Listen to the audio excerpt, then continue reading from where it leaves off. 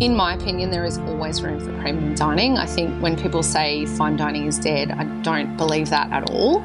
I believe that people now more than ever are able to differentiate the difference between, a pretty shitty experience or a pretty average experience or an okay experience, but also really crave a great dining experience.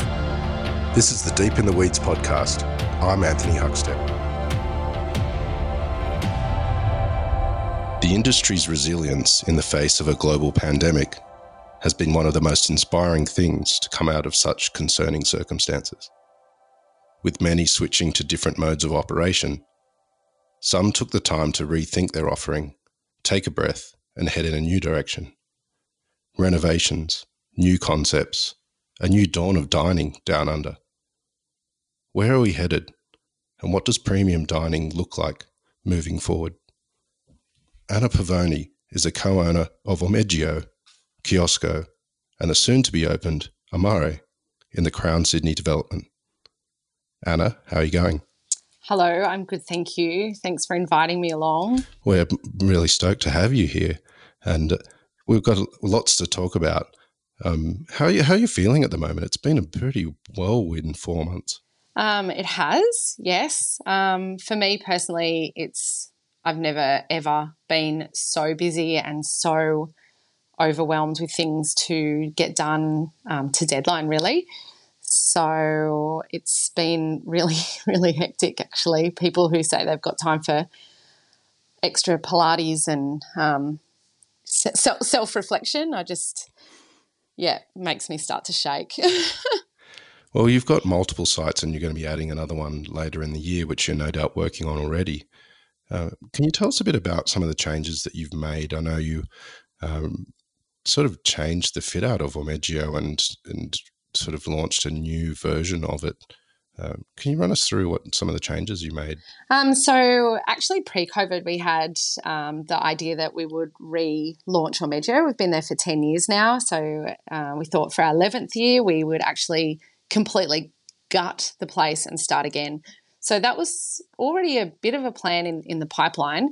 And then when COVID came around and we had to shut, we went from doing, what was going to be a bit of an 8-day, in and out renovation to, we took almost 2 months in the end, and we could do it amazingly, so we could really test dishes and really, review staffing and really do the renovation properly. We've done some really amazing paint, some stucco paint that you would never have the time for if we'd done it, before. So we were actually lucky in that respect. Can you tell us what some of the changes are? What's the difference between Omeggio then and Omeggio 2.0? So Omeggio before, I think over the last 10 years, we'd really, we were really degustation focused. It was super, fine dining. It was very proper service. It was very detailed dishes and that sort of thing. And I think we all felt as though we'd lost our personality a little bit by the end of it. And as a result, we have used 2.0 to go back to having a really good time, designing a restaurant that we actually want to eat in, that we want to go to all the time, that is really, really delicious, more casual, more personality out there. We've put a cocktail bar in the middle of the restaurant. We've even moved our pastry section into the restaurant itself. So we're dishing up these amazing, it's like, they're called Coppa Gelato. It's like Italy's answer to the ice cream sundae. And so our chef is actually at the bar dishing up gelato in these beautiful cups. And it's really different. It's completely and totally a new restaurant. It's unbelievable. A little earlier you said that you had plans to change Omeggio before COVID hit. Has it that time made you rethink what your plans may have been, and have they altered as a result of the pandemic for Omeggio?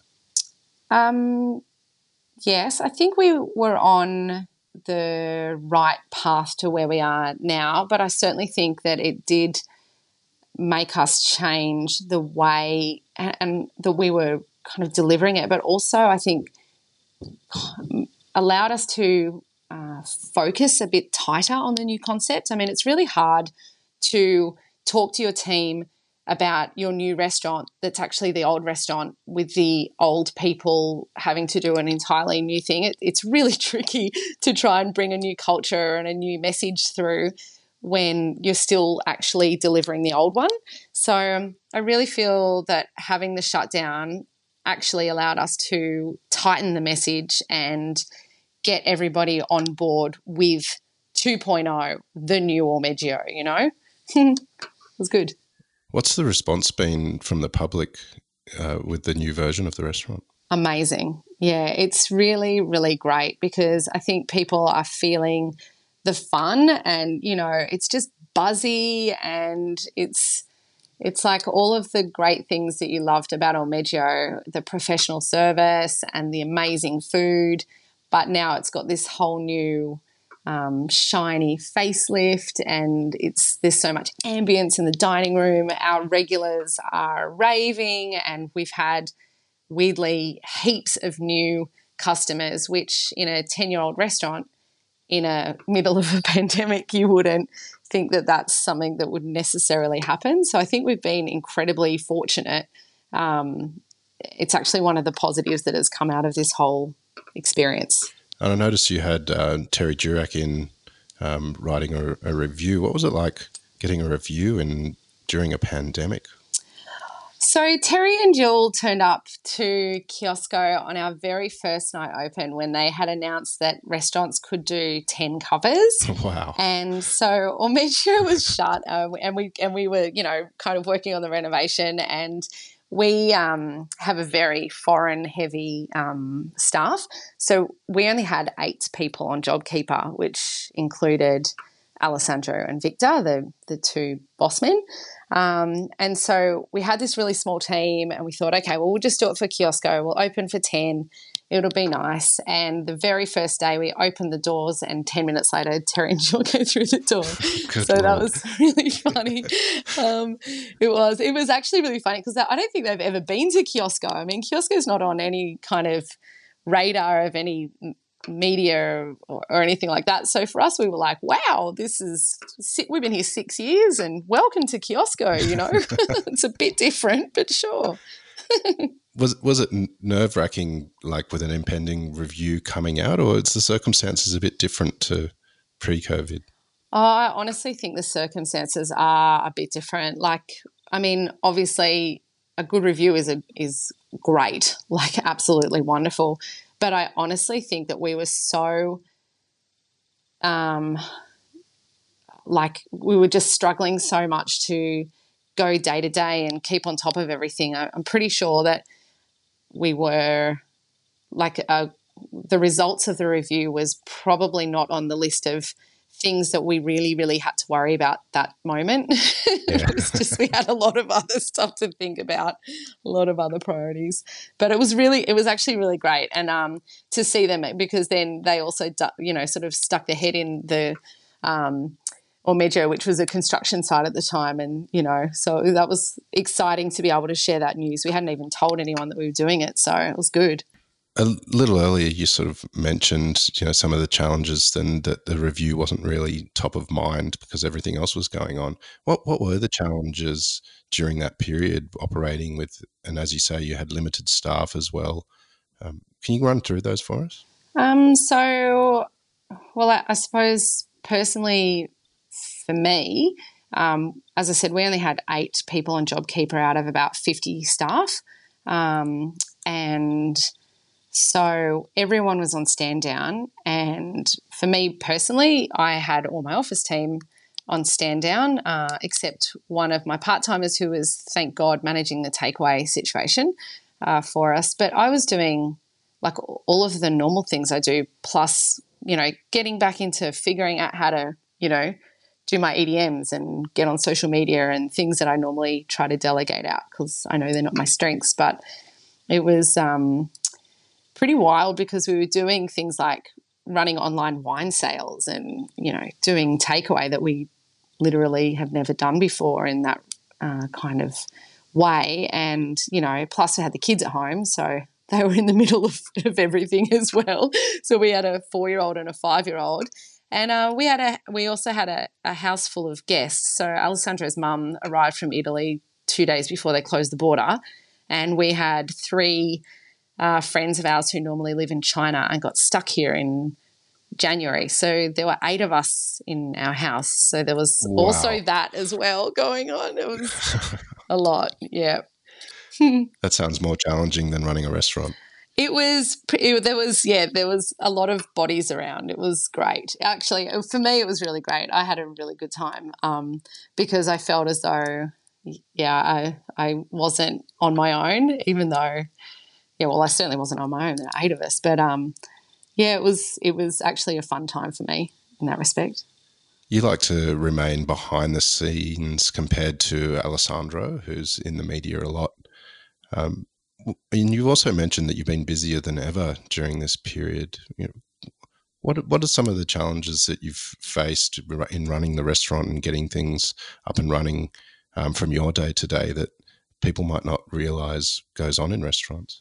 I am a cash flow addict, so I'm all about managing, not just like reviewing costs, which is, what Alessandro loves. He loves the analysis and that kind of side of the data, but I'm all about cash flow. And so there was a lot of that for me. And then also because in the office that I manage behind, we do everything from marketing, HR, PR, accounts, all of the reservations and policies and all of that stuff. So I guess for me it was about going back into the many, many hats that are behind the scenes that people forget about. Plus I was setting up things like, wine sale Shopify sites and, learning how to set up takeaway software and, it's like every single day. And I think this is one of the things I really like about my job is the fact there are so many hats and you are constantly learning something new and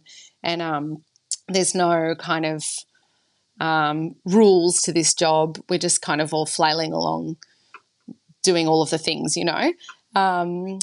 but it's fun. It's very challenging and exciting. But yeah, normally I do have people around me that I can also talk with, whereas this time it was all on me.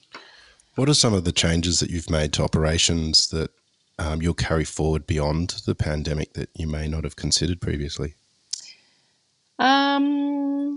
So I think, one of the big changes that we've done at the actual business, we have sort of split our chef team into 3 teams. So we've actually introduced this whole idea of having a commissary team. So we have 2 service teams and then like a prep team sort of thing. That's been a very massive change to our business operations that we've sort of brought in all at the same time that we've done 2.0 and we've moved out all this furniture for the other venue. So we're all of these changes that happen at once. So the whole team has to sort of jump into, new payroll systems. And, if you're going to introduce one change, you may as well introduce 50 of them at once, right? So, yeah, I think we've had a lot of changes happen down there to past operation. But I think because we've done it all at once, everyone's just accepted and learned and, got on with it, which is great. There's not many operators that have had the chance to renovate and relaunch a new business model. What's the restaurant and the group like at the moment financially? What sort of impact has the pandemic had? So, like I said, I'm really addicted to cash flow management. So right before we shut down, we actually met the team beforehand to kind of update them on what was happening and assure them all that we had the money to pay their, entitlements, their annual leave and stuff. And because we'd already started planning this renovation, we'd actually outlaid a lot of money on deposits of furniture and things like that. So it was a very scary moment at one point because we suddenly thought, if this happens for 6 months and there's literally no money coming in and there was no JobKeeper and there was no anything at that point, it certainly was going to be a very stressful 6 months. But, JobKeeper has been amazing, even if it is pretty minuscule for us. And and, you know, those couple of little helps with the ATO or whatever it is. But I think the benefit of right now is that the suburbs are actually booming. Like everyone I know who's got a restaurant in the suburbs compared to the city is just saying this is great. So we are currently on 45% capacity, but it's a full 45% capacity and we're turning our tables. So we're actually overall really happy with how things are right now, even on the limited numbers, because I think customers are more accepting of the fact that you do have to turn your tables, that you do set your timings, that there are minimum spends, or, you know, that you have to give credit card details, all of those things that before they might question, still do, but question a bit. Now it's like you can implement things that hospitality businesses should always have in place, you know, but people are more understanding about it. So, yeah, but I think right now things are good because people really want to get out and they're happy to do the things that you ask of them and also be really happy and positive when they're there, which is wonderful. You mentioned just a moment ago about the boom of restaurants in suburbs as opposed to the CBD. Where do you see premium dining heading moving forward beyond COVID? In my opinion, there is always room for premium dining. I think when people say fine dining is dead, I don't believe that at all.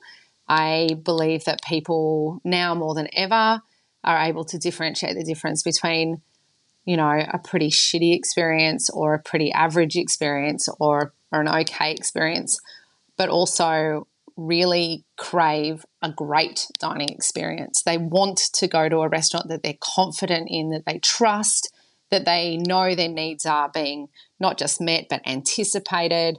I think people know quality produce. They are never going to give up on that. I don't believe that premium dining will die. I believe the opposite, in fact. Alessandro's very well known across the country, and he's a wonderful man and a beautiful cook.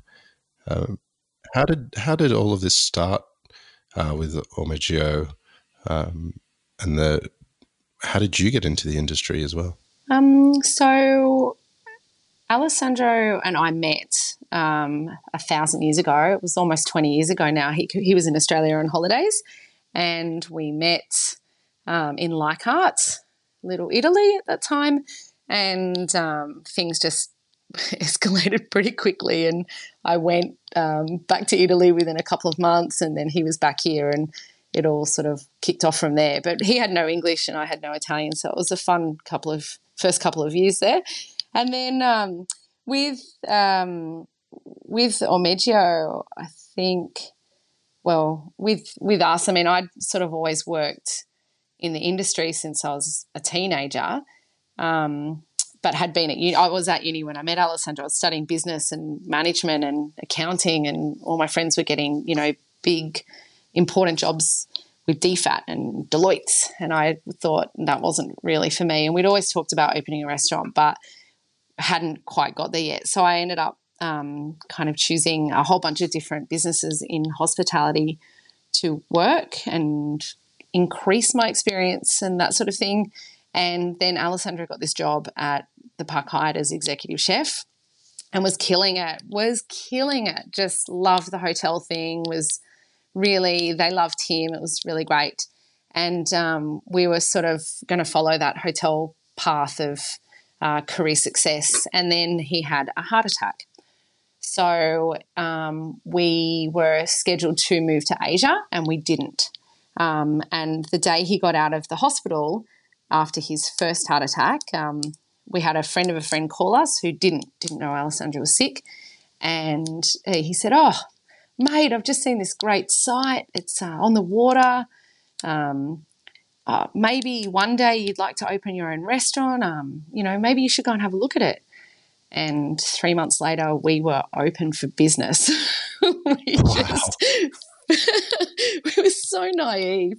And we just, you just jump into it. I think we didn't really have a clue what we were doing, but we did it. And as I say, that was 11 years ago.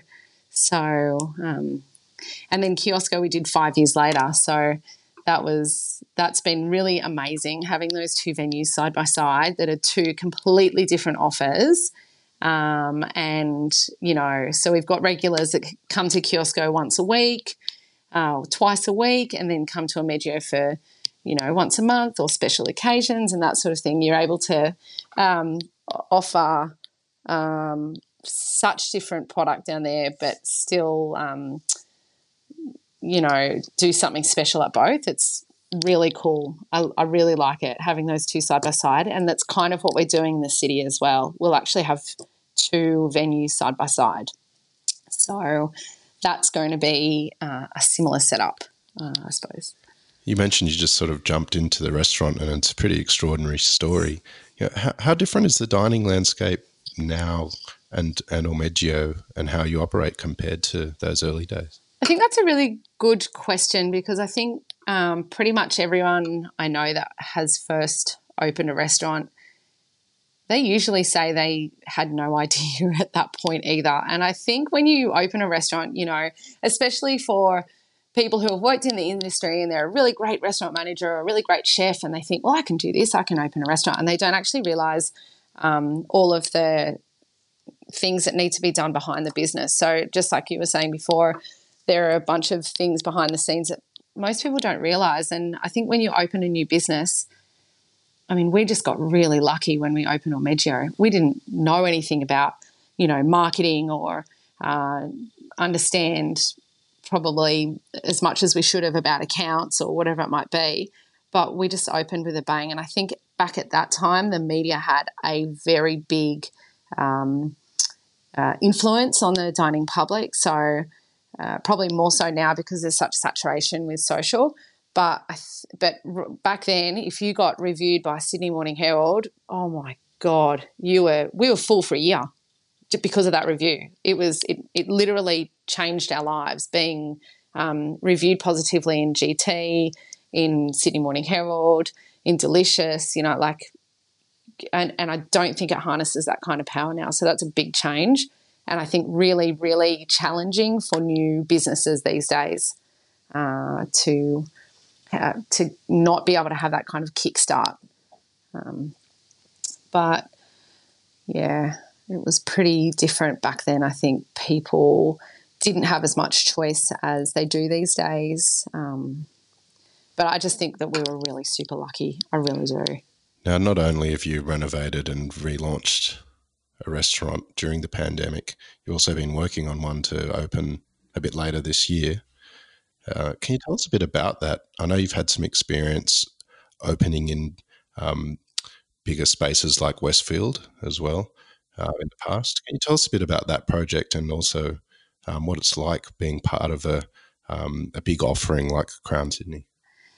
So we are opening a restaurant, in the Barangaroo Crown Sydney project called Amare, and we'll also have a pizzeria cafe next door, Quiddy Cafe. And it is really super exciting because it's basically a project that I think would be really ambitious for us to try and do it on our own. And so having the support of a massive machine like Crown is pretty amazing, I have to say. We're really grateful for it. But it's going to be very, very different to Omeggio and Kiosco, totally different. It's reminiscent of old school, Italian fine dining where the service is amazing. You're just looking around the room and it's like a dance. All the staff are just on fire, and the maitre d's, knows your name when you walk through the door, and you're just super comfortable that everything's going to be amazing. So, yeah, we're really excited about doing this sort of old school fine diner with beautiful dishes that you know and love, more traditional Italian, with a tableside more Gueridon service and things like that. So It's really, it's going to be really amazing. It's like I don't believe that we have anything like it around at the moment. So it's very exciting, and it's not bad that it's like right on the water in Barangaroo. It's really going to be quite a special restaurant, I think. So, yeah, really exciting. So that's December, which feels like ages away, but is not. So definitely need to do a few things there. But, yeah, very exciting stuff. Super cool.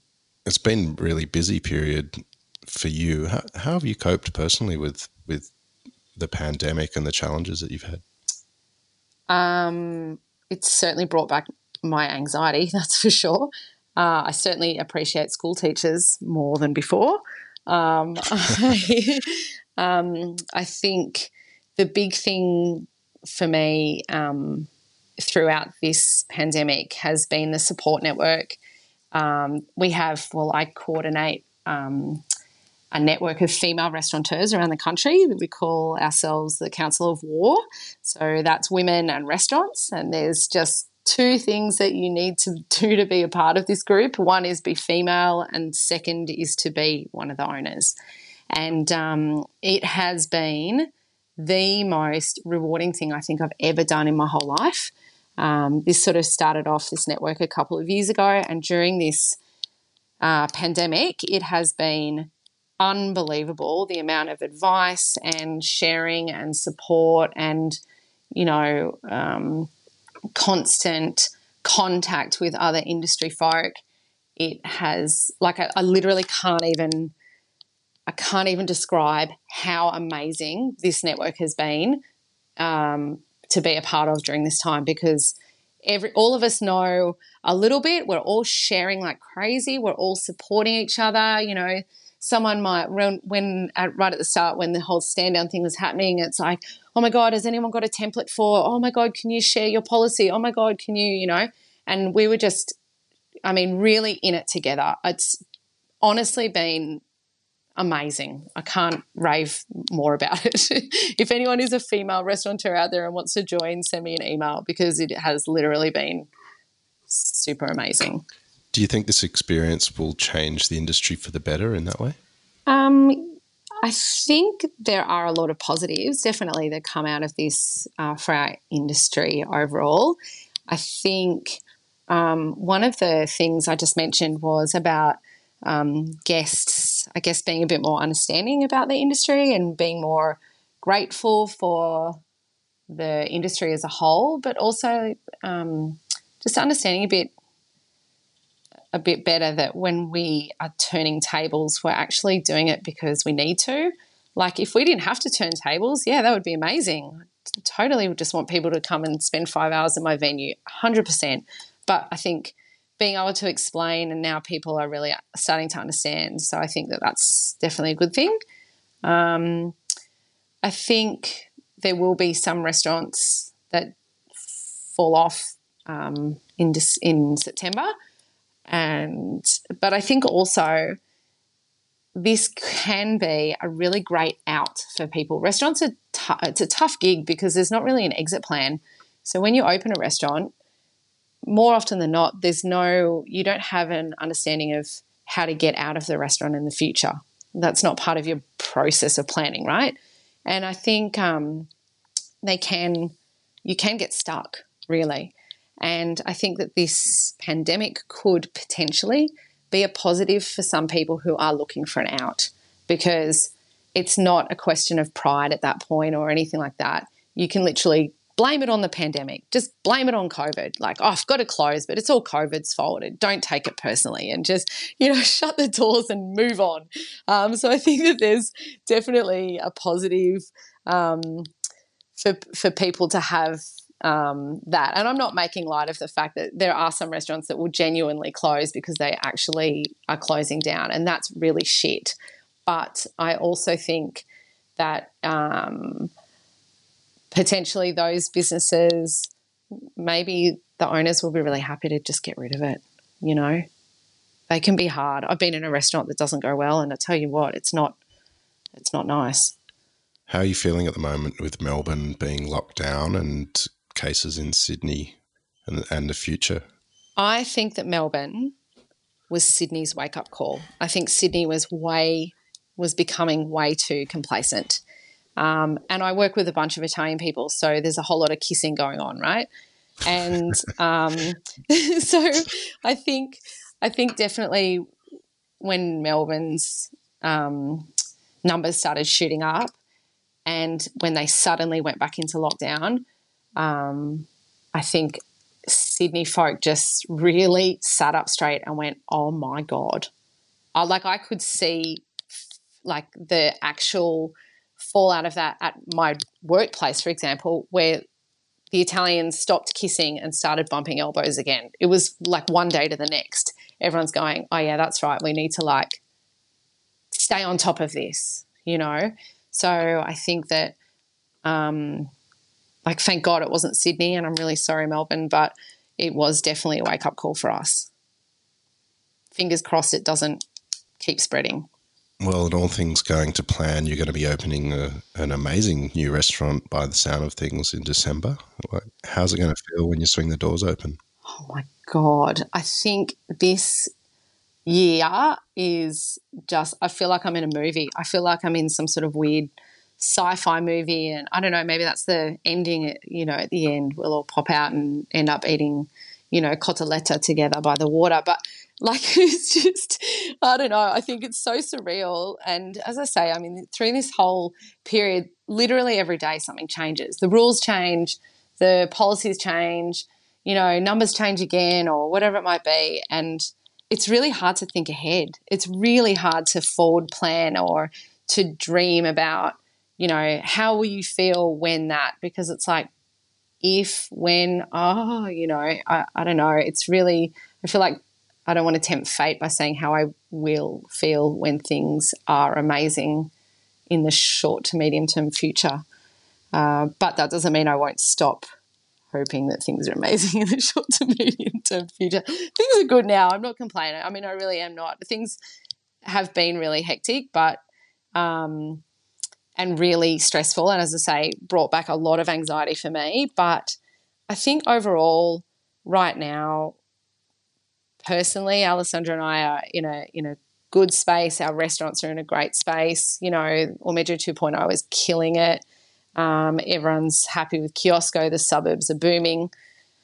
Like, I don't know, right now, things are good. We just have to keep our fingers crossed that they carry on that way. Well, I'll keep all of my fingers and toes crossed as well, because I'm very much excited to see Amare later this year. Really loved chatting with you today and listening to your story. Please keep in touch and hopefully see you in December at the new restaurant. Yes, definitely. Thanks, Anthony. That's great. This is the Deep in the Weeds podcast. I'm Anthony Huckstep. Stay tuned as we share the stories of Australia's hospo community, suppliers and producers in search of hope during this pandemic.